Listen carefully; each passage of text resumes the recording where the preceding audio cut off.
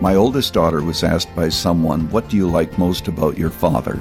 It may be that God is prompting you to ask forgiveness from your child. She didn't say, "Well, he's the pastor of a well-known church, he's on the radio, he writes books." She didn't say anything like that. She said, "What I appreciated most is that when he was wrong, he asked us to forgive him."